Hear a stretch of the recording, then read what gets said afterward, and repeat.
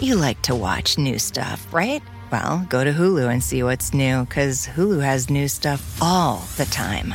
Like Vanderpump Villa, the new docudrama starring Lisa Vanderpump, where first-class luxury meets world-class drama. A new season of The Kardashians starring The Kardashians, of course. And Grand Cayman, Secrets in Paradise, the sizzling new reality show set in the tropical Caribbean. It's all new and it's streaming now on Hulu.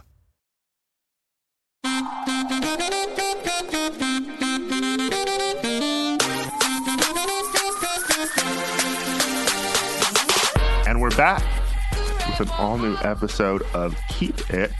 I am excited for two reasons. One. That's it? Okay. Well, many reasons, but two right now. Got it. Alyssa Mastromonaco is here.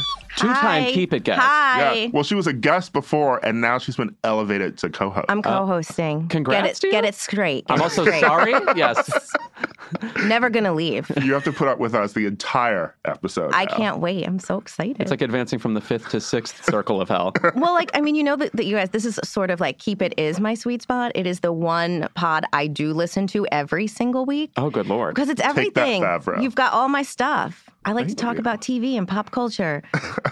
You know why I'm also excited? Why? Because it is officially fall. Oh, you just are Fuck glaring you, at Louis. You just want to hurt my feelings. It's fall. I will say, right when summer ends, then award season happens. So on that level, I do enjoy it. But otherwise, you guys, you think a V-neck cardigan is going to make you look cute? It won't. I should have brought leaves today and just thrown them in the air. I will say though, like in LA, so I left New York and it was 90 degrees, which does not feel like fall. Ooh. But here your leaves just die. Global warming. They're just Yeah. brown. It's a little bit of a bummer. Yeah. And I'm wearing the linen I wore in July, so it doesn't, I'm not quite at fall yet. There are randomly, I feel like 3 streets, probably in like the Hancock Park area. Maybe they import the trees where the leaves actually turn like Colors? fall here, colors. Yeah. And then you see them on the ground and everything like you're on the East Coast. I mean, I feel like they import them. I know. It feels like, are they filming like, a version of Our Yeah. Town or something? Stolen trees. Was this in the Grover's Corners part of Hancock Park? Also, speaking of former Keep It guests, Manny Moore has a new song. and it's so good. Yes, it dropped last Mature week. but not old. That's what I would say about that single. Okay. It's very good. I've been calling it like white Roberta Flack. Sure. Yeah, if if like Roberta had a bit more of a poppier vibe, like her Ashford and Simpson song, Here It Comes. Yes, I love Yeah. that song. How crazy. I was just listening to It Seems to Hang On by Ashford and Simpson. How weird. Anyway. Okay. Well, I think we're starting to be tethered. Yeah. I don't like that movie, but okay. It's such a good song. It's such a good song. I mean, it's like the minute it came out, I've listened to it on repeat because I like need to learn it. You Oh, know? yeah. That's because I love a song even more when I know all the words. But no, she's queen. Yes. There are few people better, kinder, more talented.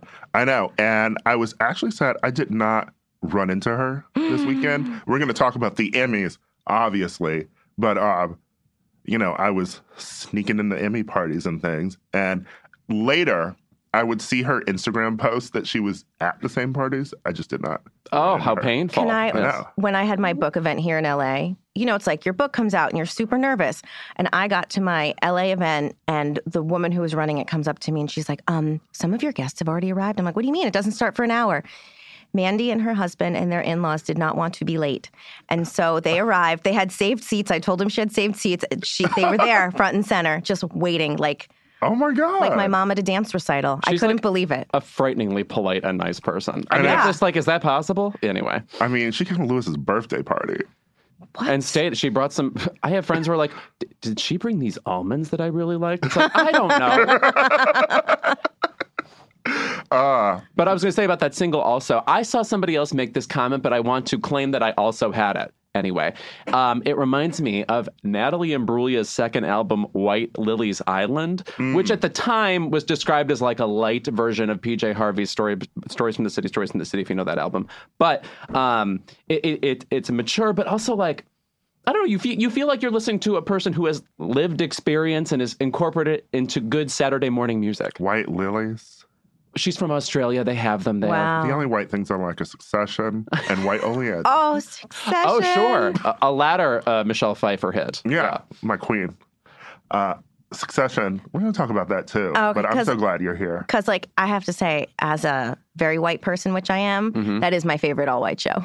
It is white excellence. By the way, you know what is Like also me. the whitest show of all time? Game of Thrones. When they were Yeah. on stage at the Yeah. Emmys, I was like, oh yeah, right. You guys are you're all snow. Gwendolyn Christie dressed like Jesus Christ. Yeah. Yes, that's true. Dressed like she was in Gaga's Judas video. Yes. Oh, even that was more correct. Well, I think that we're just going to have to go ahead and get the show started Okay. because I want to get into the Emmys. We are going to talk about them. We are also going to talk about Planeteer, Greta Thunberg. Oh yes. An Inconvenient Truth Hurts. Is that the name of this episode? Oh, that feels right. I love that title. I had one already, but maybe gonna I'll be go with replaced. that one. That'd be a movie with a theme by Melizzo Etheridge. Yeah. Just took a DNA test. Turns out David Crosby's the father of my kid. I had a Fall Out Boy pun Oh, you don't say. in mind. I'd like to reject that wholesale. All right. I think people would like the title a little less 16 Candles, a little more Stop Climate Change. I mean, do we have Dada titles now? That's the name of one of their songs. I know. But all their titles are just like, what refrigerator magnets fell into the guitar? I mean, it's just random words. Well, Taylor Swift loves Fall Out Boy, which I found out this week. Really? Yeah. In her Rolling Stone interview. And I was like, you know, I always remember why I will be tied to her forever. Because Why? she's a Sagittarius. And I'm a Leo. Oh, okay. Yeah. I just love them. I feel tied to her because of her cats. Was she names after television characters? That I actually do understand. Olivia Benson, Yes. Yes. And Meredith Grey. And Yeah. also, I would just like to say, she inspired me because my cat is Midgie Maisel. Oh, cute. Because she is both delightful and a hot mess. And will continue to win Emmys even when it doesn't need them. She's also white, the cat. Yeah. So we will also have an interview with Terrell Alvid McCraney. You ever just meet somebody and know they are smarter than you in every way? That's how I run. Happens to me a lot. Imagine being friends with him. I'm sure. Yeah. Just sometimes there'll be text exchanges and he'll relate something to The Tempest. And I'm like, I Whoa. remember part of that. Right. Caliban, And I love not theater. cute. That's what I remember. But yeah, we have an interview with him that we did a bit ago. So Alyssa won't be involved in it. I won't, sorry. Sorry, the magic of Keep It. Sometimes Sometimes you, record things early. sometimes you vaporize. we will be right back. Keep It is brought to you by Barefoot Dreams. Lewis, Yes? when you see footprints in the sand, that was when I carried you in my Barefoot Dreams robe. Now, is that a Leona Lewis song? No? If you want to bring coziness into your life, you turn to Barefoot Dreams, especially now as the brand is celebrating their 30th anniversary. With those 30 years of coziness, Barefoot Dreams celebrates being the originators of everyone's favorite luxe home blanket. And while many have attempted to duplicate their blankets, robes, and more, Barefoot Dreams' fabrication and quality cannot be replicated, so don't believe the dupes. Girl, this blanket is it. I effing love this blanket. I'm thinking about it right now, and I want to jump in my bed, which is sponsored by something that we'll do another ad for momentarily. Get ready. There's a reason why Barefoot Dreams has been on Oprah's favorite things list 6 times. Jesus, get a life, Oprah. My God. Dressing head to toe in Barefoot Dreams is the key to comfort, as their collection of ultra-soft robes, loungewear, and accessories are made with premium materials. Their products make the perfect gifts, too. I throw this thing on. I wear it like a shawl. I look exactly like Ellen Burstyn. And I am the coziest a human being can be. Because, by the way, it's still that time in Los Angeles where it's like pretty mild outside and then your apartment is cold. I can't explain it. I don't know things like basic science. For Keep It listeners, you can get 15% off your first purchase at barefootdreams.com with the code KEEPIT15. Don't miss out on Barefoot Dreams soft, soothing fabrics that will bring luxury to your life. Black Stories, Black Truths is a celebration of Blackness from NPR and how I live my life every day. Oh, I'm glad to bear witness to it. Each of NPR's Black voices are as distinct, varied, and nuanced as the Black experience itself. In the Black Stories, Black Truths collection, you'll hear stories of joy, resilience, empowerment, and creating world-shifting things out of a struggle. It sounds like you at Coachella. I'm already tuned in. Every episode is a living account about what it means to be Black today, told from a unique Black perspective. From Bobby Shmurda to The Wire, Michelle Obama to reparations, there's no limit to the range of Black stories, Black truths. Black perspectives haven't always been centered in the telling of America's story. Now they are the story. In NPR's Black Stories, Black Truths, you'll find a collection of some of NPR's best podcast episodes celebrating the Black experience. Hear a feed of episodes from across NPR's podcasts that center Black voices. It's NPR Noir. Turn on NPR today and hear a range of voices as varied, nuanced, and Black as the country we reflect. Stories should never be about us without us. Doesn't the Black experience sound like a 3-disc Prince album we never got? Someone check the vault, please.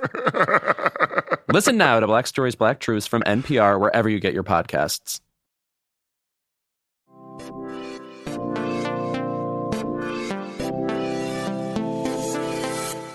This Sunday was the 71st Primetime Emmy Awards.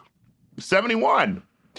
I root for award shows because I don't have a brand otherwise. But also, we only have like 4 live events that everyone gathers around and tweets about. And the Emmys are, in the top 5. And now that the Emmys have the worst ratings ever, I am in peril.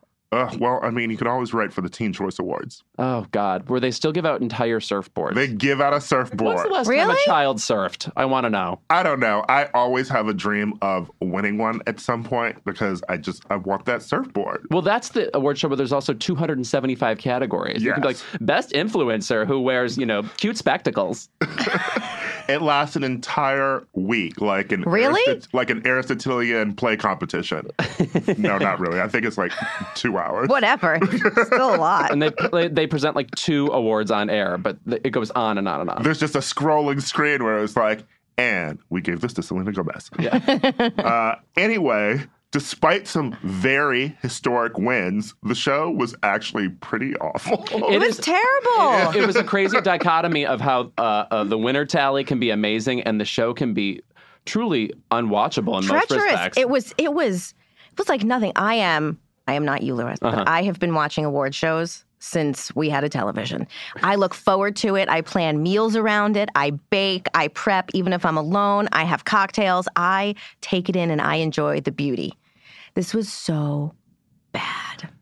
It was like unwatchable. It really was. I mean, like, I had to think about it. I'm like, was it as bad as last year with Colin Jost and Michael Che? No, it was not. It was not as bad. They weirdly sort of just delivered the jokes they had to deliver, to put it in Ira parlance. But they did what they had to do. There we are. But this year, the lack of host made the whole show feel super unmoored. And leading, by the way, with a weird Homer Simpson bit that led into the weirdest Bryan Cranston speech that he looked either mortified to deliver or scared to deliver. Okay, so talking about that, it was on Fox. Right.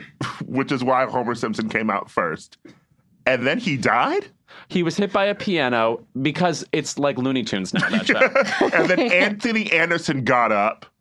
And I liked the bit about him trying to steal some Emmys with his mom. That was funny. The bit about him trying to save the show, I don't know why he kept shouting Taraji's name and saying, I'm not going to let the Empire fall. It was like, yeah, that was weird. Fox person was like, make a bunch of Empire jokes so people know that Empire is coming back. Let me tell you something. One of your stars faked a crime this year. They know about your show. And the other star was just on the red carpet, Terrence Howard, talking about Pythagoras like he was going to solve his riddles. By the way, Pythagoras, not a riddle maker. So we should have known the Emmys this year were going to be a disaster because, one, Fox was putting them on. And every time Fox puts on the Emmys, they're always cheap and promoting their insane TV shows like The Masked Singer.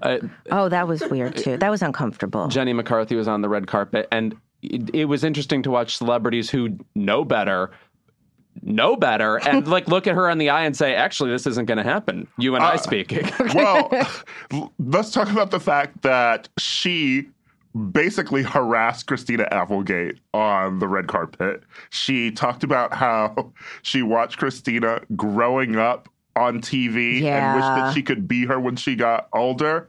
Christina Applegate is a full 1 year older than Jenny McCarthy. Oh my God, so grim. Does not vaxing make you dumb, lose track of time? I think she's been dumb. She's been dumb since Singled Out. I mean, I agree. And like Christina Applegate, she just was like, she had that look that was like, I want to kill you. I'm like trying to, I call it doing like the Sean Spicer into the bushes. She was just like trying to fade back. Yeah. like save me. Also, Christina Applegate, no, I'm going to criticize Christina Applegate for a second because she did an interview too on the red carpet with Juliana Rancic, where I think Juliana Rancic said, "Oh, is there anything you want to say to your daughter on TV or something?" And then she made the remark like, "Well, I don't think she's watching E," which is funny. But I also just want to say, I think Juliana Rancic is given too hard a time. I think she does a pretty good job. Wow. And people treat her like trash for having about as much personality as you're allowed to have on E. It is a twofold reason. One, you could forever hate Juliana Rancic for her comments about Zendaya that time. That was definitely dumb. She smelled like patchouli.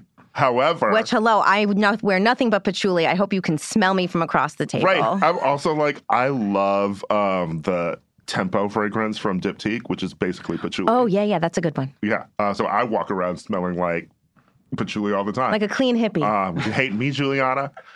Or the other twofold, obviously Zendaya is amazing and talented and the future. But I feel like that was also a lightning rod moment that made everyone sort of be like, we stan her. Zendaya? Yeah. Oh, yeah. Honestly... Juliana's moment was evil, yeah, but it kind of had the intended effect of making us realize that Zendaya was amazing because her response to it, I feel like, is what made people start standing her. Correct. And also, I've now finally watched Euphoria, and I know to be terrified of her talent and also terrified of teens. These kids are giving me an anxiety attack. Did you see Gwyneth Paltrow's interview with her? Yes. No. What? Gwyneth Paltrow was like, what did I do to have to talk to this woman? Right. Because weirdly, they're both from the same moment in time, too. Yeah. So it's weird, like they both arrived at like 95, 96. And now they're both here, and they're both couldn't be in vaster, more different places. You'd never think they interact. So just from a curiosity perspective, I wanted to see them interact, but also Gwyneth does not just meet anybody. So that's very shocking. Which is also kind of weird, too, because I think Goop falls into the same category as anti-vaxxing. True. I mean, so they probably have a lot in common. The left-wing anti-vaxxing is Goop. Yeah. Yes, right. Well, it's like, the old episodes of Law & Order SVU. We always laugh because I live in Tribeca. And in the old episodes of Law & Order, it is always the white Tribeca moms who are making people sick. They're the anti-vaxxers. They're lying. They're sending their kids to school. And they also... covering up murders. And they also like Goop. And so I do feel like they dovetail in downtown Manhattan. Guys, somebody has to buy a Vicuña fur purse, and it may as well be Goop customers. Just leave them alone. Well, no host wasn't the only problem that this show had. Thomas Lennon's voiceover was a mess. Can I tell you something appalling about that? Okay, I think there's a universe in which commentary on the awards with some sarcasm would work. Of course. There was something about the way Hosts he was... usually do that. Yeah. And what I was referring to is they would announce the winner, and then on the way to the stage, Thomas Lennon would read, I'll say, snarky facts about the winner, or, congrats to Columbia's own Julia Garner, or whatever he'd say. Mm-hmm. And the tone of it was so strange leading into actual sincerity. It just didn't work. It was so jarring. It made you forget the moment itself. It made you forget to be happy for the winners. Yeah. I think it tends to work when you're introducing people. Yeah. I like when the host is introducing two people. It's like, especially if it's a random pairing and you can make a joke about, why The Rock is coming out with Meryl Streep or something, that's funny. But yeah, when someone is winning, and especially when it's historic moments like the show ended up having, which is by chance, by the way. Yeah, it's right. not like Doesn't the have to producers happen. who made this mess of a show knew that was happening. It just feels weird doing that when someone's about to go on stage. Yeah. And he seemed over it. He said it Yeah, sucked. he kept trailing off. Like his voice kept trailing off, and his funnies weren't funny. So what did we like about the show? I mean, I guess I would say I like the speeches, generally speaking, particularly Michelle Williams, because she gave a speech about that sort of harkened back to when she was underpaid for All the Money in the World, and Mark Wahlberg, I believe, was paid 10 figures for whatever he had to reshoot or whatever. Well, that's how much you pay someone who almost kills an Asian man and gets away with it. And said he could have prevented 9/11. Thank you. Oh, I forgot about that nugget. He's just got that kind of energy. She gave a speech where she talked about pay disparity. And she also, it was tight, and she didn't skip a word. There is nothing wrong with preparing a speech down to the word. Wait, so I have a question. What was the controversy? With Michelle Williams? Yeah. So do you remember the movie All the Money in the Yeah. World? It was about the Getty family and the Right, kidnapping. I watched whatever. it. It was okay. Yeah, exactly. So Michelle Williams and Mark Wahlberg, they had to do all these reshoots because Right. Kevin Spacey was originally in the movie. Right. And they replaced him with Christopher Plummer, who would eventually be nominated for an Oscar. Anyway, because of those reshoots, Mark Wahlberg, who I'm sure had 50 other Transformers movies on his plate or whatever, was paid something like more than double what Michelle Williams was paid for those reshoots. And she basically just agreed to do it. And it was wild because they were repped by the same agency, too. Oh, I remember So that. I remember that. Yeah. They knew that he was getting more than her. So she won Best Actress in a Miniseries for Fosse Verdon. Right. And she said, I thank the producers for giving me exactly what I needed, more resources, even when it cost more money. And that naturally led to her Right. sort of bringing up the All the Money in the World Which was thing. great, too, because she also didn't just mention equal pay for women. She pointed out that women of color Right. make much less money than even white women in the industry. And I thought it was a very well-rounded speech. I thought it was great. Right. She looks good. She's so young, That- Ellen Burstyn energy that for me. dress, I think, was one of the best on the red She carpet. looked fantastic. She looked beautiful. And it also gave us a beautiful unintended moment of people who were mad about the speech. That's why I'm right. asking. Why were they mad? Well, people, I couldn't. People get mad about the speech because, I mean, why are you talking about equal pay? It doesn't That's why exist. they were mad? I mean, pay disparities don't exist unless just like climate change. There aren't, by the way, too many correct things to talk about in a speech. It's a strange ceremony. Right. What are you supposed to do with that minute and a half? Like, do you really just want them to name agents, et cetera? There are clever things to bring Every up. time someone was like, the UTA, et cetera, I also feel Boring. like the only people who think they're agents were people at UTA. It was like, chill out, UTA. I'm not saying I'm going to win an EGOT anytime soon, but I've got news for you. I'm not thanking anybody on my fucking team. I'm thanking Jane Fonda for existing, etc. You know whose speech I loved? Alex Borstein. I think she is like almost. She's not underrated. She's well rewarded, and she's been on Getting On and all these great shows. She really is fucking hilarious. She is. Billy Porter's speech was fantastic. The only time I like someone thanking someone who represented them because he just thanked his manager, who said had been with him for 29 years and supported That's a him. long road to hoe. You get a Right. thanks for that. Yeah. It's like he hasn't fired you, which means he got posed and all this, and you didn't become like obnoxious, and he kept you on his team. Yeah. That's great. And he was wearing a giant hat that looked to me like a shoehorn. Yes. I felt so sad as someone who's 5'2". The first thing I saw, I was like, I'm so sad for the people sitting behind him. I know. Like, you just can't see anything. And then I said that, and then like 25 people said it on Twitter. So I was like, all right, I'm not original. This he weekend, was- this weekend I went to a screening of the Downton Abbey movie, and it was themed, like you could dress up for it. And one of my friends was sitting directly behind somebody in a fascinator, and I laughed because it wasn't me. Yes, he was wearing the moon from the Gershwin musical "Crazy for You," and he looked good though. What I really like about Billy is that he leans into camp for his outfit, so he knows his camp and he knows it's fun. And Kind of like Prince. yes, May he rest in peace. May he rest in peace. I mean, and God love him, JVN, but I feel like when Jonathan Van Ness goes for those wilder looks, it doesn't have the effect that Billy does. Oh, I agree. Well, Jonathan Van Ness is more going for like a slinky, feel good in my skin thing, whereas Billy Porter is going for showbiz. Right. Mm-hmm. You know? But it always seems like JVN is trying to go for showbiz and trying to be like, because he's glamour, he's fashion. It just doesn't work. Was I just talking about recently how 6 years ago there was that Eurovision contestant, Conchita Wurst, who won, and she, had a beard and long hair. Yeah. And at the time, I remember thinking, what a crazy look. People are not going to, whatever. This is so unusual. It's going to break boundaries. Now every gay man has a friend who looks like that. Now everybody's like, slightly genderqueer, at least in presentation, when they're going out to Palm Springs. Right. A beard and a dress, groundbreaking. That's what I mean. Yeah. I really liked Jarrell Jerome's speech. Oh, yes. When he won for When They See Us. It was also a reminder that, 3 Black people won historic wins Oh, yeah. all night. Because RuPaul won, too. Right. Exactly. That was great. Yeah. Guys, did I tell you what happened with RuPaul? So, No, okay, please. I work in late night. I was doing a bit backstage, and I was going to the bathroom, and I walked past RuPaul, who has just won his Emmy. I'm sorry, this is a brag, but I need to tell the story because somebody should hear it. I walk past him, and then I hear him go, "I know who you are," and I'm thinking, oh, it's like, I don't know what he means. I turn and he goes, "I use that Jeopardy gif all the time," and he kissed me on the face. What? Anyway, sometimes I don't think, I'm like, why would I ever really, get to know RuPaul? It was a pretty sweet moment. I was literally like, I have to text my mom. That's lovely. I know, isn't that sweet? He stopped me. But speaking of RuPaul, he was in the hot seat.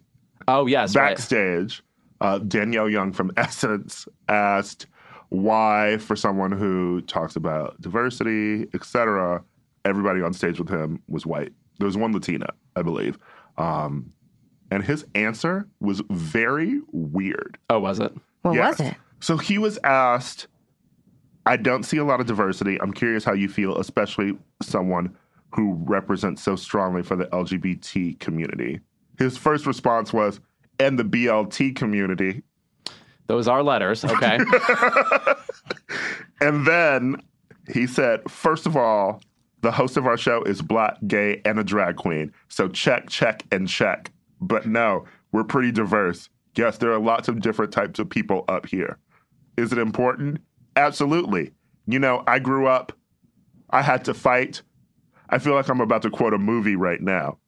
And then a bunch of people in the room said, all my life I had to fight, from The Color Purple. And he said, yeah, it wasn't easy getting here. You know what I had to do. And some of the things, I'm not going to repeat what I had to do, but yeah, I think we got it. Whoa. Well, I mean, Is he talking about sucking dick for water? That was a journey. He sounded like the man from the Firefest documentary. You know what I had to do. Oh, also, that by the guy. way, I just want to say, like, that question would not have immediately occurred to me, and it is a fair question. Well, no, yes, it was a thing that occurred to me immediately, and a lot of people on the internet, obviously, because you're so used to seeing so many white producers just walking up on the stage, right? It was a stark reminder that a lot, even when you have diverse faces, so many of the producers of things are white, which is why I really like Ryan Murphy involving people like Janet Mock. Oh, Stephen Janet Cannell. Mock. So, tell the story of Pose. And seeing RuPaul walk up on that stage and knowing the race issues that have happened on the show, Drag Race, just seeing him walk up with a bunch of white people was very stark. And it just sort of hit me. And it was like, it's that thing you get, where some people who get to where they need to be sort of don't have it in their minds to help elevate other people of color. He mentioned, I had to fight. I had to do this. It's like, great. So what are you doing to help other Black queer people not have to do that? And you don't need to give white queer people more of a job producing Drag Race. It's also interesting just knowing that these stories, that so many memorable queens of color on that show, their stories are being crafted by white people behind the camera. Right. And I mean, I would say among reality shows, there's conversations about intersectionalism occurring that you just wouldn't see anywhere else. But you're right. For that reason, I forget to think about, what's happening backstage on that show, Yeah, because you see it forefront, you see the Latrices, the Valentinas, the Vixens, etc. on camera, and then you forget that, the rest of it. It's all white. Anyway, Rue. You better work. Speaking of white things, Succession won Best Writing. Right. and a drama. I think they're going to win a lot more next year. I do. Yeah, I think it's because we're still at the tail end of Game of Thrones. Of course, they're going to win more next year. This is my brag moment. Go I on. was at a party. Oh, please. First of all, everyone felt this way. There were so many stars at like the evening before Emmy party. I saw Ezra Koenig there again. Oh, really? He was with Rashida. They were like, we want to see the Succession people. Like Amy Poehler was like dancing over with the Succession people. I danced with Shiv to DMX's Shiv. party up in here. Her name is, by the way, Sarah Snook. Yeah, Sarah Snook. Australian. But wouldn't you rather be known as Shiv now? I guess. Just saying. Single They name phenomenon shit. were the stars of the night. Were they nice? They were very nice. Oh, thank God. Nicholas Braun, who plays Cousin Gregory, is basically Cousin Gregory. Is he really 7 feet in real life? Yes, he's so tall. He was very sweet. But I will say, I found out a crazy story What? from Sarah Snook. So first, I felt crazy approaching her at the Hollywood Reporter party. And I was like, just want to fight with you. I'm sorry to your publicist.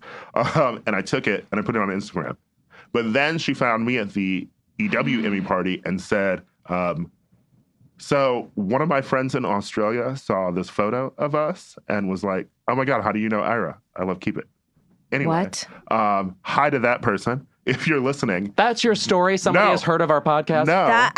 So I started. She approached you. Yeah. So then I started talking about how we have the same birthday because it's mentioned on Wikipedia that she was born July 28th as well. I was like, oh my God, you're a Leo. And she said, no.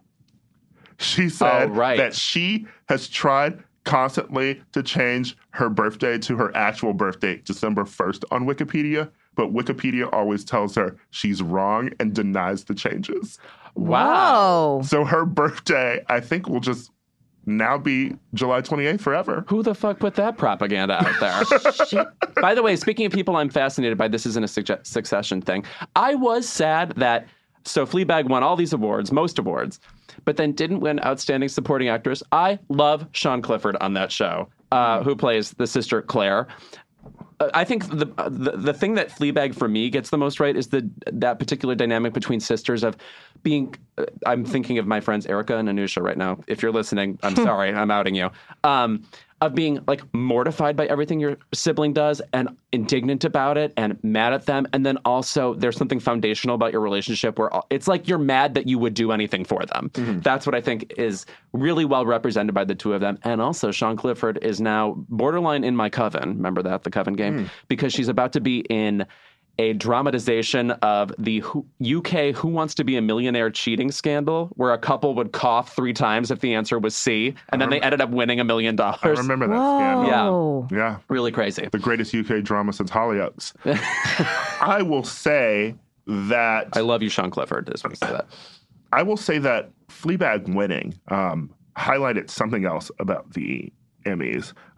There was, I think, a report that it's been maybe almost a decade since a network drama has won Best Drama. And then thinking of comedy, Wendy Williams had a Keke Palmer moment this week where she said, I don't know who this is. But Phoebe congrats, Waller-Bridge. girl, to Phoebe Waller-Bridge. And it was like, of course she doesn't know who she is, because it's a reminder that media people love Fleabag. Yeah. And Succession, which ratings aren't huge either. They're not Game of Thrones ratings. Really? No, I'm disappointed. In white people, watch it.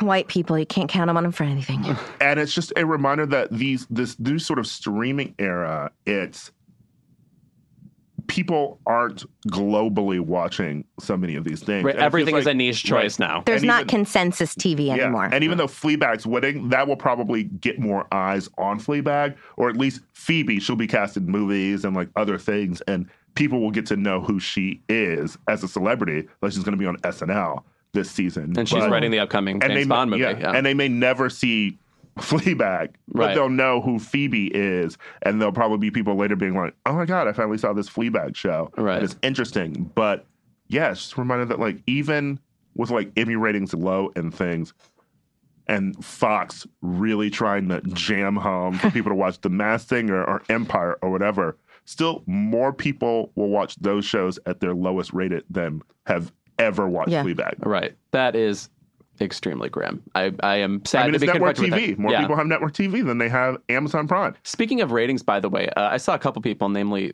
Mark Harris, tweeted about this, and I think it's true. It is crazy how the Oscars are still talked about as like going through a ratings crisis when it's still the second most popular live event of the year, and it had something like 29 million viewers. The Emmys, meanwhile, have like 5 million. Like, it's like a fraction of it, and we just don't care to have that conversation as much. I don't know. Right. Even as a TV person who adores it, I feel like the Oscars is more of an event. You know? I mean, as a person who grew up loving TV, I just always felt that the Emmys, the Oscars doesn't always get it right, obviously, but it feels more like a fun competition. The Emmys just always feel like either a foregone conclusion for a show that keeps winning every fucking year. Oh, Veep. Yeah. Or like Modern Family, you know? Like, or it's not really representing the stuff that you love, you know? I mean, there's something to be said about, comic book movies like Black Panther, or even when like comedies win Oscars, et cetera, right? The shows that people really love and that are interesting and doing so much for the genre on TV are never nominated or win. Or it takes them forever to be nominated. Or, or to recognize the creators, you know? Because I'm like, the Emmys would be much more interesting if shows like Star Trek or like Buffy or other shows of that ilk that were on lower rated networks than the big four ever got nominated, but they didn't. Well, you know, like you're not recognizing Buffy's musical episode at the Emmys.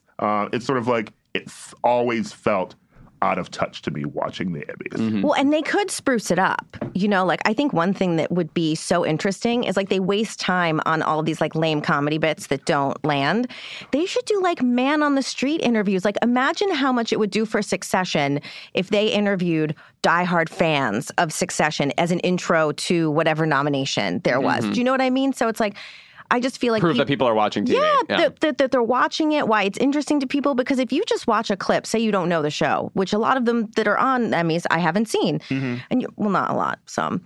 And I just feel like they could bring it more. It's like if it's not going to be as elevated as the Oscars, at least make it useful to the industry. You wouldn't rather just have Bryan Cranston insist that this is the most powerful time in television history and then walk off stage and sulk. Did Aaron Sorkin write that speech? Right. No, it was some Studio 60 shit. And it was Studio 60. And it was overwrought, and it completely didn't seem like it was serious because it came immediately after Anthony Anderson's bit. Right. So which was a zany bit. So I thought it was comedy, and then by the time you realize that Bryan Cranston, no, this is real, television has never been so damn good, that it was serious. See, I thought it was a joke because I saw Network. Right. Yeah. Like on Broadway. And that was basically... Yeah, the timbre of it. Yeah. Yeah. And so I was like, oh, this is like a bit, you know? I didn't think it was serious. Wow. Guys, I'm really being educated here today. Who knows? Maybe it was a bit. Maybe as far as I could tell, people were just clapping. Will tell us. Yeah. Well, the Emmys. Who else did we miss? Was anything else interesting? I enjoyed Patricia Arquette's speech a lot. Yeah. She was good. In an impromptu way, she talked about her sister Alexis Arquette dying last year and called out for stop persecuting trans people and to hire them. Yeah. She kept it pretty simple. She's like, give them jobs. Give them jobs. She's like, okay? They can't all be cast on Pose. Right. And she's living her best life over 50. Right. And it's just a reminder that, like, Alexis Arquette was in movies and things. That's like how you knew who she was. You know? Here's a good essay question for this panel that Patricia Arquette just reminded me of. How many Emmys do you think equals an Oscar? I think it might 4. be. You think it's 4? 4. I think I was going to say 3 to 4, but you have to have it in 2 categories. That's my guess. Yeah. Because I think if you just won 4, like John Larroquette or I think Laurie Metcalf has 3, it doesn't feel exactly right because you just got them for the same role, you know? Right. No, I think it's like 4. Well, that's the thing I mean, like people continuing to win for the same role when like it's not like the material has really changed. It's I don't know. I think there needs to be. But I think also there needs to be like that things about where, the Emmys. I like the consistency and the actually, it's not that entertaining to give someone the same award again and again, but sometimes what he's supposed to do. Like I don't know. I feel to like commit if you to a win winner one year, has integrity. I feel like maybe if you win one year, you shouldn't be able to enter the next year. I agree with you. I think that's crazy. I just I Because you're do. constantly watching the same people win awards. And You got to it's boring. spread the wealth. Love Julia Louis-Dreyfus. Yeah. But, I mean, how many people, yes, she is excellent, and I guess if you're just, but, if they were really a true litmus test, it would be one thing, but it's all a little bit, who's campaigning, who's spending more money, who's doing what. I just feel like in that case, though, then the Emmys would lose meaning because everybody would have won. You know what I mean? There is a degree of interest to having... Cloris Leachman has 8 Emmys. You know why? Because she's been in fucking everything and was excellent in all of it. Mm-hmm. You know what I mean? Whereas if she just had one thing, I don't know. I think volume does say something. Just like with the Grammys, that to me is the only thing Grammys have in their corner now. Yeah, but for Grammys, you always have to year after year. You're always nominated for something different. Right. Yeah. True. Yeah. Right. And that's the thing. Like the Oscars and the Grammys, the difference is it's always something different. Right. And at least the Golden Globes makes a effort to, because they like new shiny things, the Hollywood Foreign Press does, to always nominate new shows or actors within the TV category within their first year. Unless they're just committing to the one show that you forget exists. The Golden Globes always reminded me that Outlander existed. That shit too, You just reminded me Outlander existed. Exactly, right. Oh, well, our horny librarian listeners are very upset with you too. All right, well that's our Emmy combo. Enjoyed the win. Congrats to Jodie Comer, too, who looked exactly like evil Betty Gilpin throughout the ceremony. It would have been wild if Phoebe had won for Killing Eve, for Killing Eve, because then she would have matched David E. Kelley, winning for a comedy and a drama in the same year. And probably better than him, because she would have also won for Best Lead Actress. Right, yeah. Instead, she had to settle for a Donald Glover year, where she won for acting and series and writing. Wow. Pathetic. Yeah.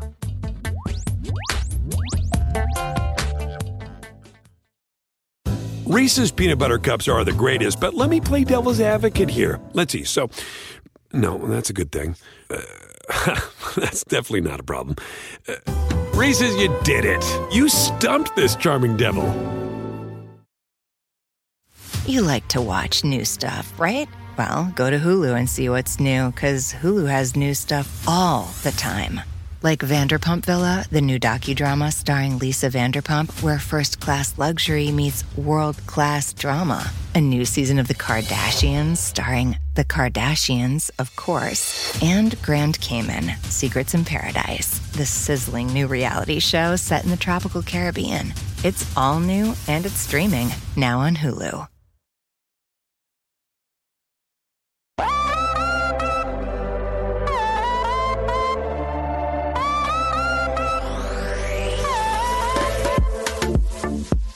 In studio today, we have Oscar winner Terrell Alvin McCraney to talk about his new own series, David Makes Math. Terrell Alvin McCraney. I like people with long names, obviously. I'm so excited to have you here. Oh, thank you. Thanks. Yeah. I'm excited to be here. We had Barry here at the end of last year. Oh, yeah? Yeah, and we were talking about you. So, I hope good things. No, he was like, I hate working with Terrell. She should. He's so talented. So when playwrights just rummage their way into movies and win an Oscar immediately, I'm sorry, it feels like you're making a mockery of the whole thing. It's very Tom Stoppard. Who? I'm joking. I love Tom Stoppard. I was just kidding. Did you see Rock and Roll though? No. Okay, that's why you love Tom Stoppard. Oh, I'm sorry. I'm kidding. It was just so long. It was very long. No, you are doing so much. You are playwriting. You are writing movies. Now you have this TV show. Mm-hmm. What else are you doing? You're still teaching at Yale? Yeah, I'm still the chair of playwriting at Yale. Too many jobs. Yeah, it's the Caribbean inside of me, I think. Just one too many jobs. But tell us a bit about your transition into television then. I mean, you've done plays, you've got the Oscar, and now you're doing television. Well, it's, Ira, you actually know this probably better than you're describing it, so you're leading me to talk, which is nice of you. But, these projects don't sort of come out of thin air or come in a nicely planned way. I mean, the script for In Moonlight, Black Boys Look Blue was written in 2003.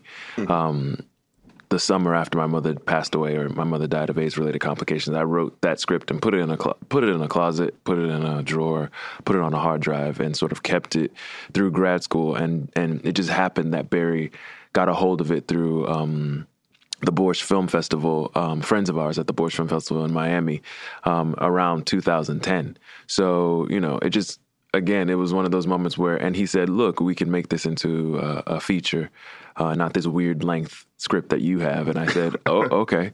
And that's what he said he would do. And he's a Scorpio, so he does what he says he's going to do. And so, do not mention astrology around Lewis. Oh, sorry.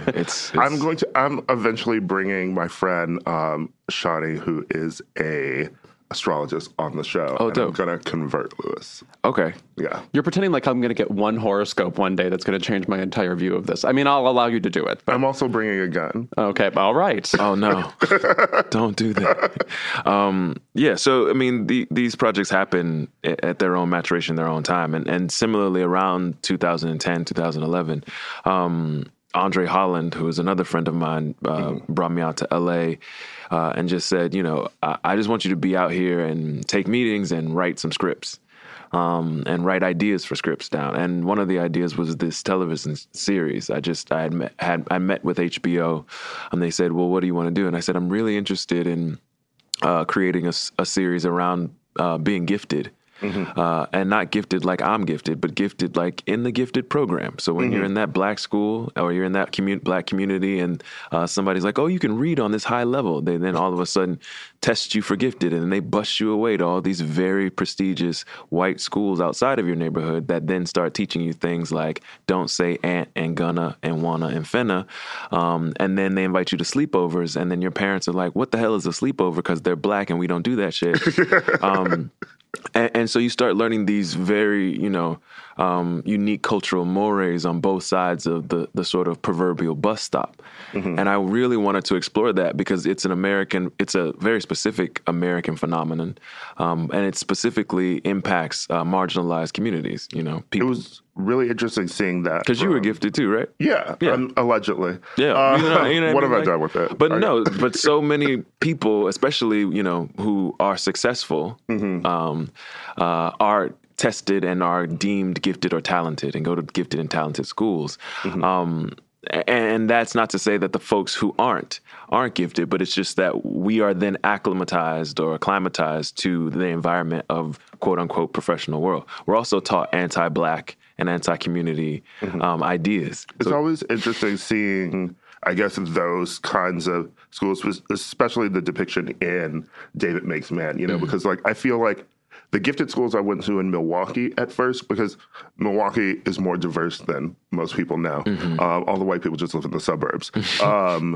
The schools like my elementary school and like my middle school, those were like gifted schools, but they had heavily like black and Latino populations. It wasn't until high school where I went to like this rich all white boys school where I really got that sort of like, oh, now I'm in like a culture shock moment. Yeah. So it's nice to see it in, like the younger aspects, because I feel like maybe I was more ready for it in high school than it would have been if I were a kid. Well, I'm glad you were more ready for it in high school. I was not ready for, I mean, when you go home, when you are literally trying to divert people's moms from dropping you off home, they're like, where do you live? And I'm like, Liberty City. And they're like, I can drop you off there. And I'm like, I know you don't even know where Liberty City is. even though the proximity to where we live is like a stone's throw, you don't know where this is. And then I have to like try to hide my embarrassment as you drive through, and then wonder why the fuck I'm embarrassed. Like that was the other thing. I'd be like, well, why am I embarrassed? I mean, my family's doing what they can and with what they have. But, again, where you learn those cues, you learn like after you drive to so-and-so's, second house, I had a friend who I was like, you live in the same city, you have a second house. She had like a house on South Beach, and then they lived like out in the Redlands. And I was like, wait, what? That's not even that far to need a second house. Like, what are you saving time for? But they had one, and those things were really important to me and interesting to me because, again, all of the friends I had, including Andre, including my best friend Glenn Davis, we were all sort of bused to these other schools in these other neighborhoods. And I just wanted to talk about what we learned and pick up there because one of the things that I still do to this day is code switch, but more than code switch, I like emotional switch. Mm-hmm. Like I turn off the sort of introverted, very shy self and like become this person who can speak eloquently and elaborately and articulately about things and I'm like, I don't really, half the time I don't care about the shit I'm talking about. Half the time I'm just trying to make sure people are dazzled enough to leave me alone. I'm sweating, I'm anxious. I'm just trying to make sure the performance of engagement is enough for people to like sort of back off and don't ask me what's really going on inside. And I know where I learned that. I learned that at a gifted school. Yeah. I was going to say something that I think is so strange about television, just historically, going back to the beginning of TV, is how unrealistic classroom scenes seem. Just like the lesson being taught, for example, will be something that immediately parallels something happening in the protagonist's life. Absolutely. And I was wondering, do you have specific moments just in the classroom that you then translated directly onto this show? Because I feel like this is one of the most authentic feeling classrooms I've seen on a TV show. Oh, well, that lesson is grafted from my own life. I mean, I had dynamic, again, you can't blame the program. The programs were great. I learned a lot. I had really great teachers and few of them were Black women, and they would just be like, I know you're at this white school, thinking you're going to date these little white girls and white boys, but you need to remember where you come from, right? And it would be so shocking for them to pull me aside and say that, because I'd be like, hey, don't pull the veneer away. Like, don't pay any attention to the man behind the curtain. I'm working here. But the lesson about who you are and where you come from was one that one of my teachers in elementary school was really adamant about.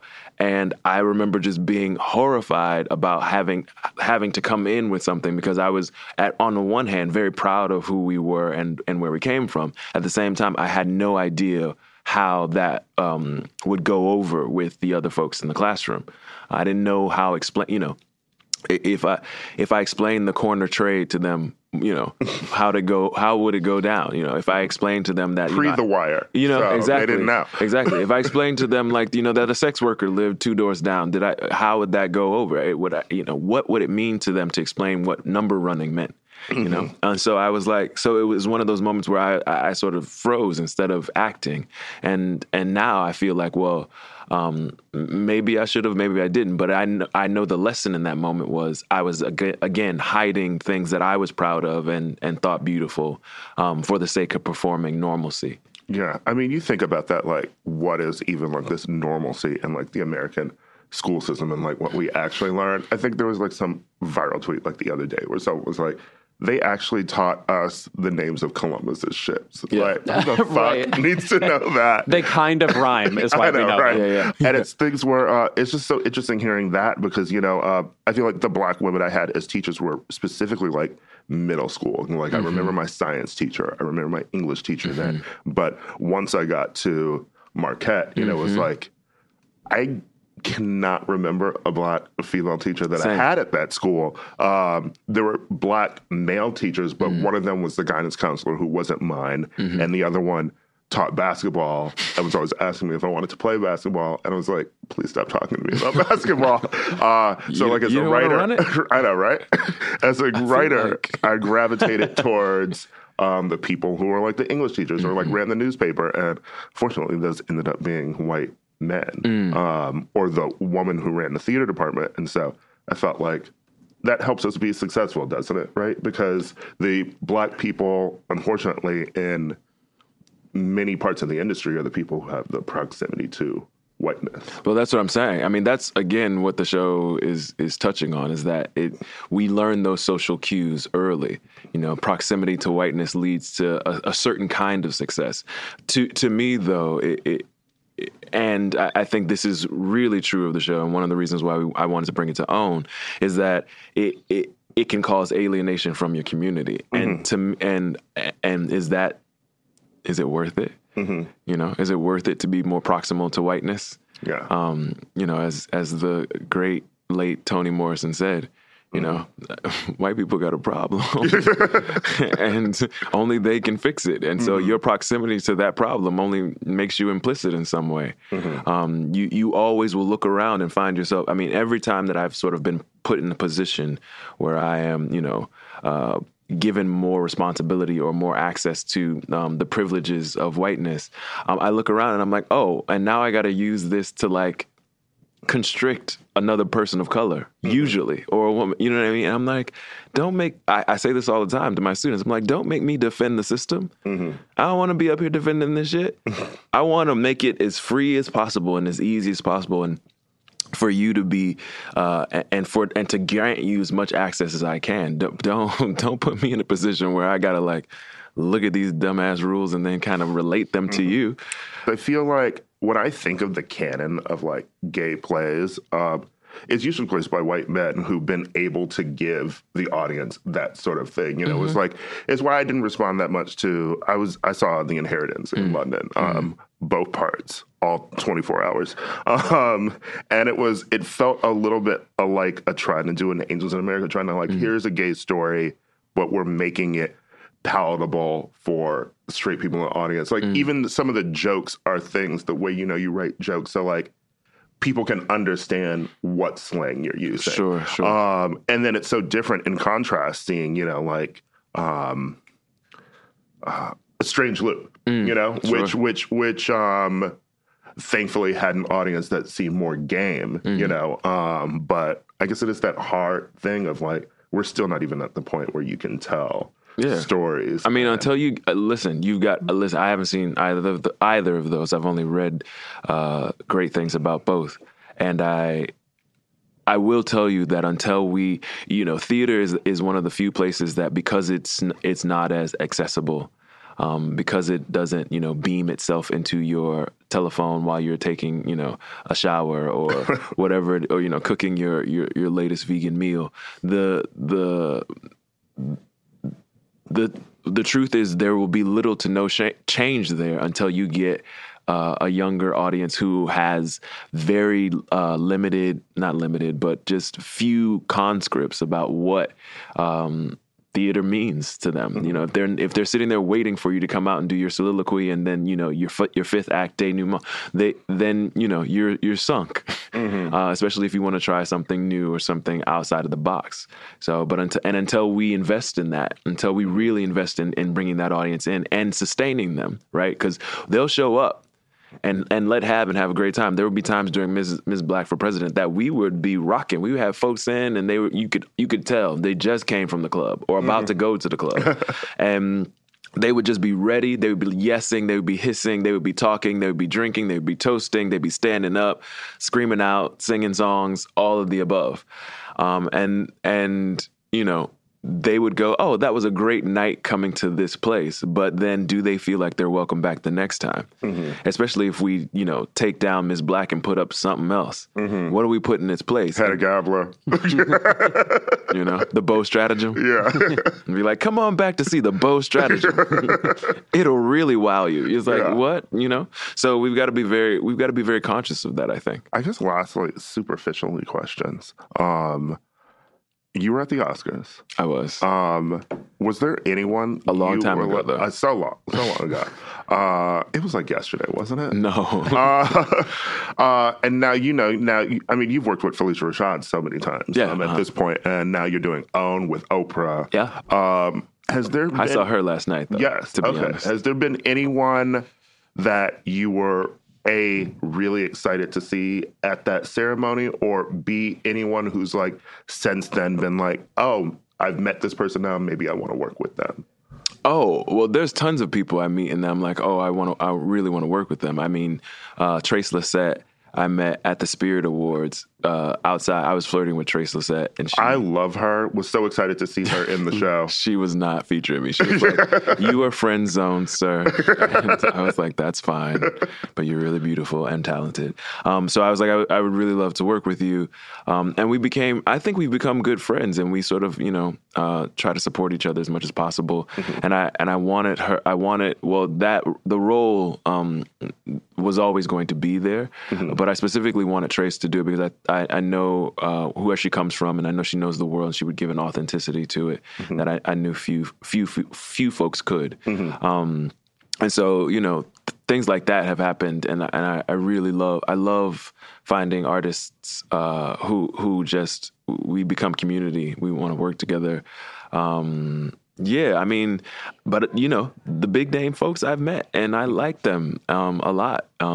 It's great working with Oprah. It's great working with MBJ. It's a little like working for the Pep Squad. They are the most positive, happy, we can do this team that you ever want to be a part of. They're a dream team in that way. And, my Slytherin self will be in the corner sort of going, guys, we don't have to be so brave, like, can't we just... Well, that's my house too. Yeah, okay.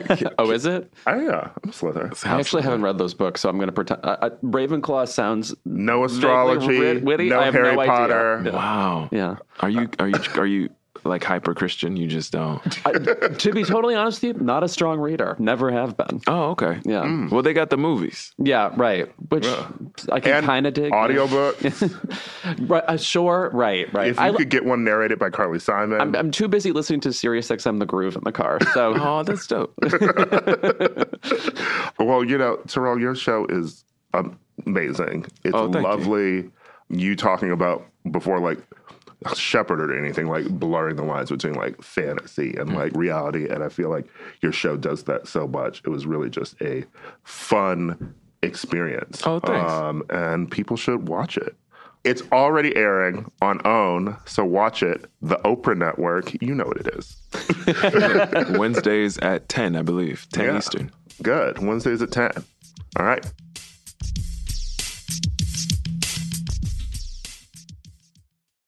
Reese's peanut butter cups are the greatest, but let me play devil's advocate here. Let's see. So, no, that's a good thing. That's definitely not a problem. Reese's, you did it. You stumped this charming devil. You like to watch new stuff, right? Well, go to Hulu and see what's new, because Hulu has new stuff all the time.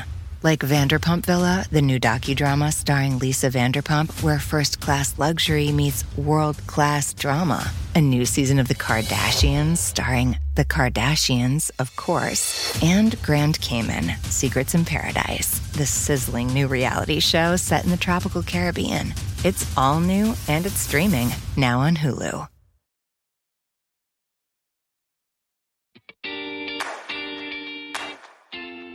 On Monday, climate activist Greta Thunberg, who is literally 16, addressed the UN's Climate Action Summit in New York City.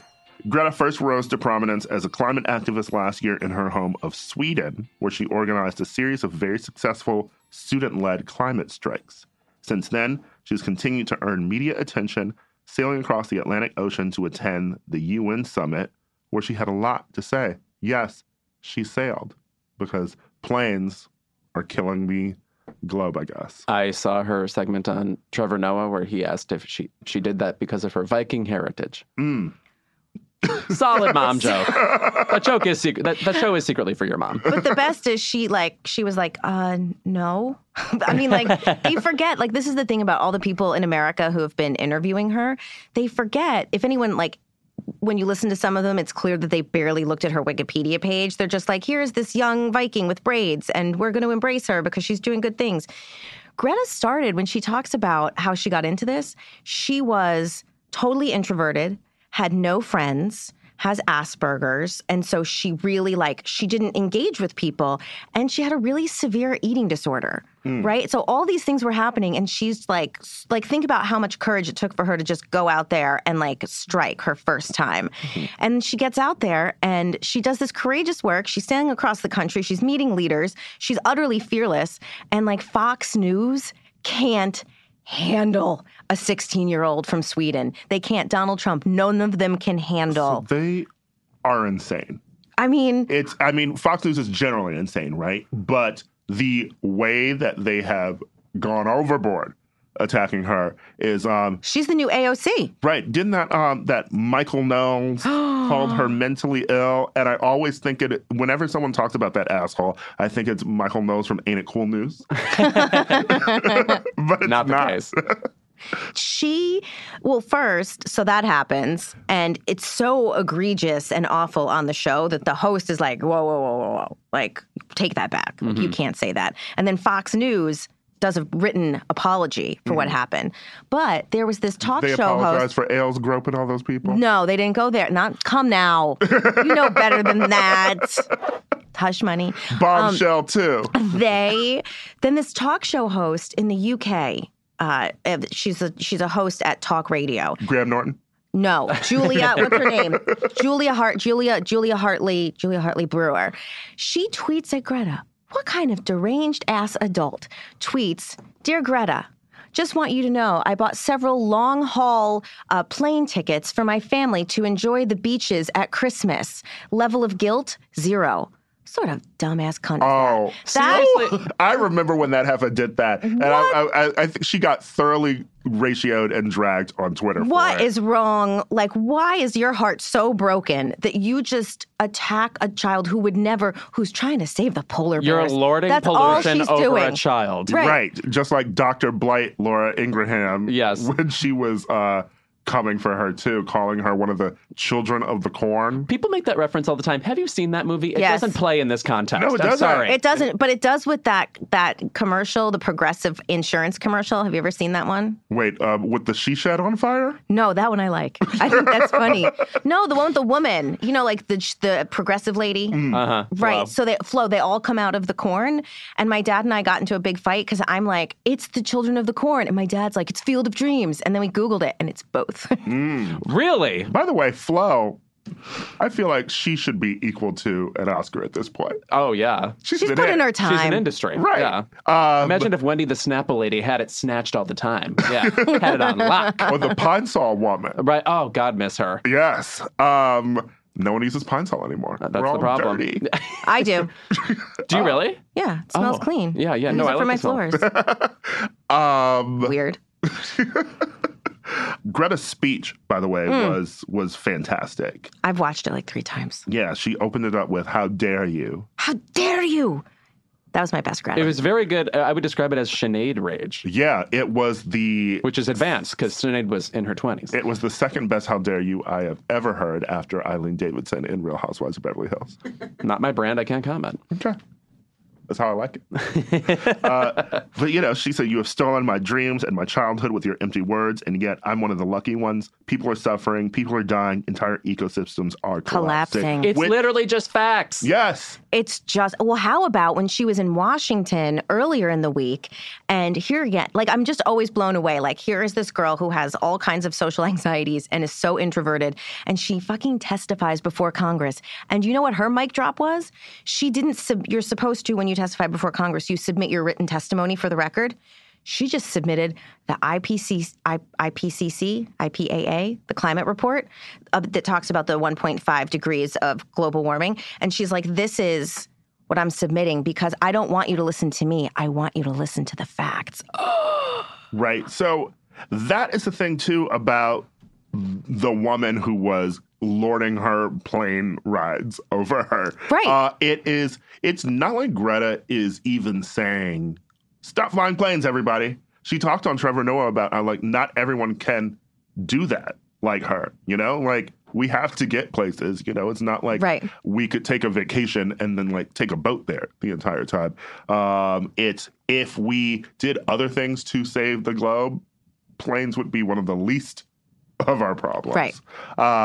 And no one seems to get this. I get that these Fox people, that conservatives are crazy and they hate Right, liberals. their whole thing is and they based hate on denial, yeah. denial and hating everything. But it is just mind-boggling to see people constantly deny Climate change. To pretend it's a partisan issue or like, not just that people are making it up, but that imagine not listening to a scientist. It's just obviously people are smarter than you. Listen to smart people. It's fun. It's beneficial. I would like, are these people in the hospital getting surgeries, just yelling at their doctor? No, I don't believe That's in what science. I mean. By the way, Cancer isn't real. You're right. it's the same thing. It's a partisan issue. It's The liberals created the cancer. socialists. One minor thing Greta has done that I thought was interesting is that her mom used to be a singer. Yeah, I saw that. And she convinced her to stop based on how, the carbon footprint of traveling all the time, how dangerous that is, I guess. Do you know that her mom was the 2009 Eurovision contestant for Sweden? I did. How strange. Yeah. I've also brought up Eurovision twice this episode, so Well, congrats to me. Right, and like how someone who does that then has a daughter who's so shy, so shy and introverted, and but God bless Greta. I love Greta. Well, so I much. mean, my humble brag. that makes sense. She followed me back on Twitter. Oh, really? I had a day like that. I was like, it was like 9 months ago because I've been with Greta since day one. Oh, yeah. And I got like a notification, and I was like, oh my God! I told my husband, like, Greta followed me back. He's like, who is Greta? I was like, oh, are you a Republican? What do you mean, who's Greta? I stan her, but I can't follow teens. I on understand Twitter. that. No. Though there's nothing teen about her. True. on No, my Twitter. natural mode is, of course, I'm just terror saying, of teens. Yes. anyone under 18, I can't follow them on Twitter. It's just them knowing what I'm doing. Fair enough. creepy. Fair enough. It's creepy. Teenagers are they're like, once upon a time, teenagers were smoking, irresponsible people my generation. Now they're like little rats in little hoodies who whisper Billie Eilish at each other all the time. They have little secrets with each other. Right. I just want them showing up in a leather jacket, smoking at the carnival, and Right. saying, "Tell me about it, stud." Teens should be 30 years old and Australian. I will say that one thing that's very interesting about Greta is the reason she's so popular is not just because of the work that she's doing or her mom. It's also just because of this backlash to her, right? Right. And you think about the other people who deserve the same sort of energy. I constantly think about like Little Miss Flint. Oh, sure. And I wish that something could be done there too. The same way so many people are rallying behind Greta, I wish people could rally behind Little Miss Flint. I mean, if you you're right. if you took half of the money that was given to Notre Dame, Flint would have clean water. Not even half of it. Didn't they get like $1 billion fucking for that damn cathedral? They did, but then they also raised all the money for the churches down south. Okay, the churches down south. The ones that burned. Oh, yeah. Remember? Well, probably, the Catholic Church. A lot of those churches need to burn. I saw Spotlight. I love that movie. And also they plundered things from other countries too. Yeah, of course. Yeah. It's history. Yeah. That's what happens. Notre Dame. Plundering, pillaging, yada, yada, yada. Anyway, not that I'm advocating burning churches across Europe, but It was disproportionate response. right, it was disproportionate response, but it reminds me that the reason that doesn't happen is Fox News isn't really scared of like Little Miss Flint, No. because she's a black girl in Michigan.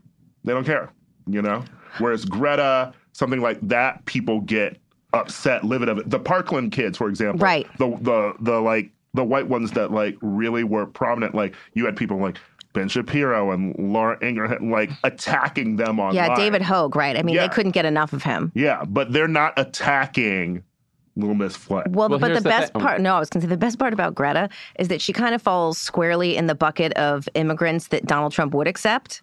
So it's kind of funny because she's like, how you like me now? Right. Right. And she's not quite old enough yet for Fox News people to call her desperate as a woman, so they have to sort of just deal with it at the time. Like maybe they can call her emotional. They call her mentally Mentally ill. Right, yes. Yeah. Mentally ill Swedish girl. Well, actually, maybe Shame. what Little Miss Flint should do is just call Laura Ingraham a bitch, get her to angrily tweet at her, and then we can blow up this whole Flint thing. I bet Greta would go visit Little Miss Flint and they could just pair up, Yes, the color of friendship too. right?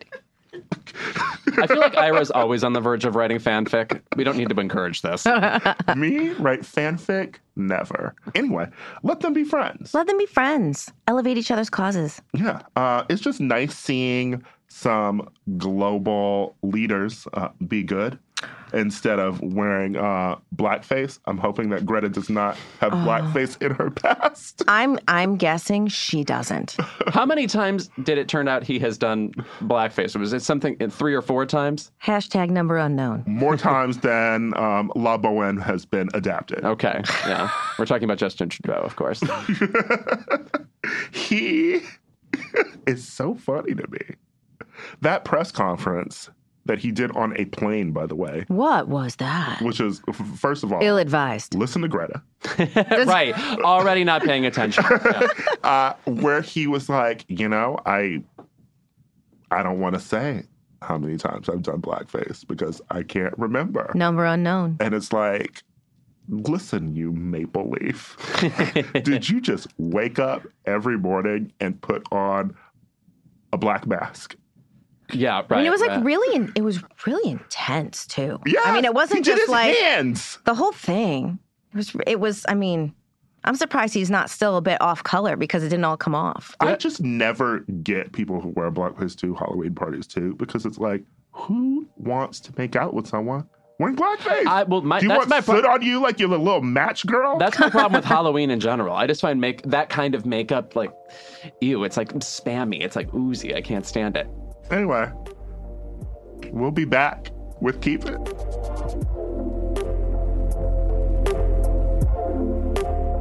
And we're back with our favorite segment of the episode. Alyssa, this is your very first Keep It. It's my first Keep It. I hope I do you proud. Of course you will. I think you will. Yeah. I hope so. Is Lewis your Keep It? No. Oh, well, then you've disappointed me. You're shooting for a B+ at best now. Okay, is it my turn? Yes, it's your turn. turn. Do I go? Yes, Okay, go. I'm kicking off my Keep It with a quote. Oh. Yeah, you guys, I'm prepared. Are you graduating from high school? No. Okay. Is it when people show you who they are the first time, believe them? So, Mr. Rogers, a quote from Mr. Rogers: "The world needs a sense of worth, and when it will achieve it only by its people feeling that they are worthwhile." Right? How much wisdom did Mr. Rogers bring to us? So you know who can keep it? Retailer Yandy's, the sexy costume retailer that made the nicest neighbor costume, sexy Mr. Rogers, they have brought to the streets of America That might for be Halloween. the rock bottom of sexy costumes. Rock bottom. Because, by the way, it's not a signature enough look that you would even recognize it as sexy Mr. Rogers initially. Correct, because it has a tie and it's like a midriff bearing thing. And this is the same retailer known for making the sexy Handmaid's costume last year. Already Handmaid's Tale, sexy. to be clear. Don't put a hat on a hat. But anyway, so that was my thing. Yandy says they try to one-up themselves every year. So that sounds like the brainchild of a West Hollywood Murdoch insta-gay who puts on a sweater and a tie and just has underwear on with sneakers and goes around parties saying, "I'm Mr. Rogers." Right. And you're like, sure you are. there are other things to be. Let him rest in peace. I fucking loved Mr. Rogers. Loved. I can't wait to see that movie. I'm not sure I'm going to be able to emotionally handle the movie because I've cried every time the trailers come on. Mr. Rogers makes me cry, and Tom Hanks is so Tom Hanksy that I cry. Tom Hanks officially has rounded out what he needs to do to be president of the United States. Yeah, right. He has been Jim Lovell. He brought the Apollo 13 back to Earth without anybody dying. He was Forrest Gump. He's been everybody. Yep, Philadelphia has has some gay cred. He has empathy for every population of this country. Right. He has empathy for Americans who are stuck in airport terminals on the holidays. Veterans, hello, Commander Dan, Lieutenant Dan, whatever his name was. Stand-up comedians. Remember when Sally Field was going to be a stand-up in that movie? Yeah. Punchline. Even the bros, bachelor party. Everybody, you guys. Every demographic. Yeah. Also, you know what I have to say about Mr. Rogers that I think is an underrated part of his legacy is him as an interviewer. I remember specifically he had Margaret Hamilton, who played the Wicked Witch of the West, and she was talking about how she has to reintroduce herself to kids so that they're not afraid. It's such a memorable celebrity interaction. I feel like people should be minding that part of what he did way more, because the way I'm he going talked to to now. people is so. He was just genuinely curious. I'm going to compare him to Jonathan Van Ness. His curiosity is somewhat electric in an interview format. You want to know what he wants to know about. Getting curious with Mr. Rogers. Yes, right. I wonder how that movie will be. Also, a guaranteed supporting nomination for Tom Hanks. Is he supporting? Isn't that wild? It's one of those movies where How? it's about. It's like somebody is going in to interview Mr. Rogers, so he's technically the lead. Oh, it's Carrie Russell's husband. What's his real name? Matthew Reese, oh, it's Matthew Reese. that's him. Yes. Oh, speaking of Sally Field, right? he was in Brothers and Sisters. Oh yes. So I had to- fucking fine. I had to Matthew break Reese up with is- that. Oh, wait, with Brothers and Sisters? Yeah. Remember that epic finale, that one season finale they had? It's like Callista Flockhart had just overcome cancer. They were adopting a baby. They kill Rob Lowe in a car accident. There's a pileup. Well, Uncle who doesn't Saul wanna kill has, Rob Lowe in a right? car accident? I mean, on the whole any show thing. he's been on. And it's like, was it Saul, her uncle? He came out as gay, and then they gave him AIDS in the same episode. Like, what the fuck was that? I never watched it after that. That was it. They broke me. Well, yeah, it really did. The soap jumped out. Yeah. Oh, well, I think it worked when it was still Emily Van Camp was the illegitimate daughter. Yeah. Right? But then they introduced that illegitimate son who maybe was faking it and scamming them. I stopped before that. It turned into like 2000s General Hospital. What did we do with Rachel Griffiths? I love her. You ever seen Hillary and Jackie? Oh, I love that. Yeah, That's a great movie. Awesome movie. Yeah. Nominated for that. Come back, Rachel. I know, love her. Yeah. She looks a little like I guess Betty Gilpin. She to me looks, she's a face I want to just moving on. Sorry. She looks like the actress from Transparent if she shaved her eyebrows. Yeah, a little bit. Anyway, Lewis, what's your keep it? This is a salty keep it. I keep it to this season of Big Brother, which is the reality show I still insist on watching for reasons I can't entirely comprehend. It's like if people were living in The Sims and you couldn't just, murder them in a swimming pool accident. They had to keep surviving. I started watching this season again, too. I bailed. We talked about it when it was full of racists in the beginning of this season. But then they started turning on each other and voting each other out. Right. And I feel like the second act of this season was riveting. Yeah. And then the third act, it's gone back off the rails. Well, the thing about Big Brother is it always is very compelling at one point because the two loudest, most problematic or strategic Machiavellian players eventually have a tete-a-tete. The problem is one of them gets eliminated and then one lives on, and then that person either wins the show or is the only interesting part of the show or whatever. In this case, this one guy, Jackson, who started dating this other contestant named Holly, they ended up like being the king and queen of the house, and nobody has challenged them. And what's weird about Big Brother is usually you have enough strategic players that showmances, as they're called, are one, broken up, or two, people like this Jackson guy who's just has the energy of somebody who won't let go of the pool table at like a frat bar, just that kind of energy. Is still in power, and the only person against him is this girl, Nicole, who's like this bookish, kind of self-effacing person, and she seems like the person who is smart enough to know what to do, but she instead just led him and this woman into the final three, and now I'm like, I can't even root for you because you have enabled the worst person on the show. When she got rid of Tommy, who was this gay guy who was full of life and would have been a much better ally for her and somebody she could have beaten in the final three. I'm sorry, this is all very elementary today. No, it reminds me that the better show, I don't know if you watch it. I don't know if we talked about it. Big Brother Canada. I've seen a little bit of it. I don't stand it. Big Brother Canada, you should watch a whole season. Okay. Big Brother Canada has better gameplay. It's more diverse. And they put in people who, someone like Jackson, would not have survived as long as he would have in Big Brother Canada because people would be like, fuck you, we're not letting you steamroll us all season. Yeah. Like, people are willing to challenge the person who's like the king of the house in Big Brother Canada. Yeah. But every time there's always just a bunch of white people on Big Brother and then like 4 people of color, and they get picked off, and then the other white people are still living in high school and want to defer to the man who's going to save them. And I want to say that that's the main problem with this season of Big Brother, too, is that every person of color was picked off one by one from episode 1 to 2 to 3 to 4. And then we were left with these people. And now we have, And Abercrombie Zombie. It's like The Bachelor Yeah, in Paradise and all franchises, actually. that's true. and they were made to stay in a camp. Right. It was summer camp themed, but I mean, And then the it was overtones were the overtones. It was like, was that Les Moonvest's parting shot? My keep it this week is less of a keep it and more of a plea for humanity to do the right thing. Oh, here we go. Is this about Rosie Someone Perez? Oh. has stolen Lenny Kravitz's sunglasses. I saw that. He put, There's a special Gmail address to Yes. find the sunglasses. he put on Twitter, I'm missing this pair of sunglasses after my show in LA at the Shrine this weekend. They are incredibly sentimental to me. They are vintage and they belonged to a family member. Hoping to get them back. No questions asked. Any information, please email kravitzglasses@gmail.com.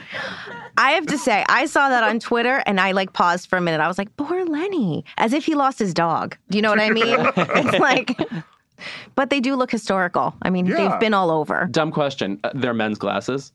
Don't know. Don't know. Not entirely Because clear. He's related to so many wonderful women. First of all, Zoe Kravitz. If they're hers, I'm already concerned.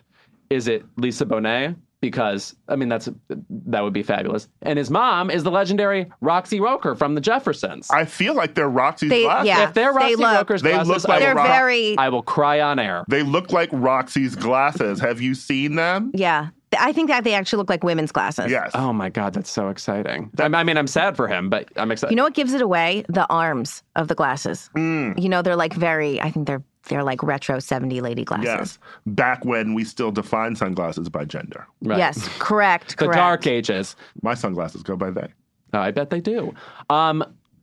You know what's interesting about Lenny Kravitz? He, to me now, and I feel like he looks so the standard of what a rocker looks like. Like if you were to pick a rocker on The Sims, it would look like Lenny Kravitz. Right. He almost doesn't have an identity to me because the idea of what a rock performer looks like is so now seemingly based on him. I love Lenny so much. I feel like one of the things that got me into my Sex and the City fandom is him. How? This is going to sound crazy. I didn't really watch Sex and the City that much, but I was obsessed before I got into it, Sex and the City with the Gap commercial that Sarah Jessica Parker danced to Oh, yes. Lady in. Oh, and right. it was all pink. I remember that. I And I was remember obsessed that. with that song, and I became obsessed with him, and I became obsessed with her, and then I had to start watching Sex and the City. I wonder what my On favorite... reruns or original?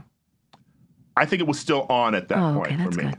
That's Yeah. nice. I went to college at the exact time when everybody had the Pink book. So Yeah. I watched it all in I retrospect. think that I started Sex and the City probably a year before Paris.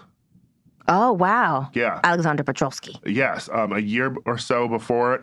I was able to watch it all like in reruns. And Right. watch some of it on HBO too, but I feel like I didn't dive in until the end of the show because Just- it just seemed like I watched The Sopranos with my mom, but watching the Sex and the City with my mom when we had HBO as a kid just seemed I wasn't going to be watching that with her. My TV chronology is that Friends, ER, and My So-Called Life were all my freshman year of college. It's when Oh, they debuted. good time it's to be why there. It's why I am who I am. We had no interesting television from 2004 to 2008. Everybody on my floor watched Family Guy, and I was, Oh. watching my- college? yeah. Wait, no. 2004 was the launch of Desperate Housewives, Grey's Anatomy, Lost, and Ugly Betty. I did watch Grey's Anatomy, and I caught up on Veronica Mars. That's all that Yeah, happened for me in Veronica too. college. Yeah. Never watched Lost? No, not my brand. Me neither. Not into being spooked. Also, Lenny Kravitz makes me wants to pose this question to you. What is your least favorite song by your favorite artist? Well, Least favorite I know my song. least favorite Lenny Kravitz song is Guns N' Roses off of the Blueprint Volume 2 by Jay-Z. Because he rhymes Guns N' Roses with friends and foeses. That's too bad. Unacceptable. I don't love Justify My Love, Madonna's song. I don't love that song. I'm sorry, what? I love the William Orbit remix. I don't love the version with Lenny Kravitz on it. I don't love Dark Star by the Grateful Dead. Oh, you're a Grateful Dead person. Oh. Were you at the bowl recently? I missed it by a day, but I go everywhere else, and I love it. But Dark Star, it doesn't make me feel good. Well, Hall & Oates, that's my favorite band. Yes. My tattoo and all. I loathe Method of Modern Love. Wow. Wouldn't have Really? guessed. Yeah. It just opens up with them doing the spelling method, METHO. I'm like, shut the fuck up. I get that. I want you crooning. I don't want you It's tedious. spelling like you're on Schoolhouse Rock. I think if I had to pick the worst Madonna single, though, I would go any single 2012 onward. Gimme All Your Lovin' might be my least favorite, which had Nicki Minaj and MIA on it. Why? I just don't like that song. You wanna? Fell right into it. Thanks again to Terrell Alvin McCraney for sitting down with me and Lewis. And Alyssa, thank you for being a co-host this week. Oh, I'm just not going to leave the chair. Just going to stay here. An Airbnb squatter just Exactly on the show. right. Just like Anna Navarro. She'll never leave the view. Every other Friday.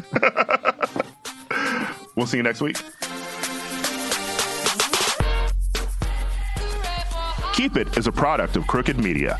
Caroline Reston is our producer. Our editor is Sarah Barrett, and Kyle Seglin is our sound engineer.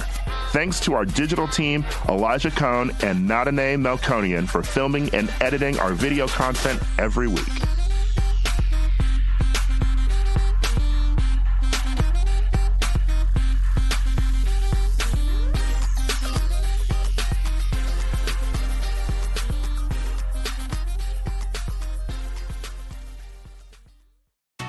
Escape to Ocean City, Maryland, and discover a place that just feels lighter, where every day feels like Saturday and French fries are a food group, where flip-flops are always in fashion and seafood is always in season, where the boardwalk is bustling and the beach is right outside your door, where you can rise with the tide and feel like a kid again. Ocean City, Maryland, somewhere to smile about. Book your trip at OCOcean.com. Reese's peanut butter cups are the greatest, but let me play devil's advocate here. Let's see. So, no, that's a good thing. That's definitely not a problem. Reese's, you did it. You stumped this charming devil.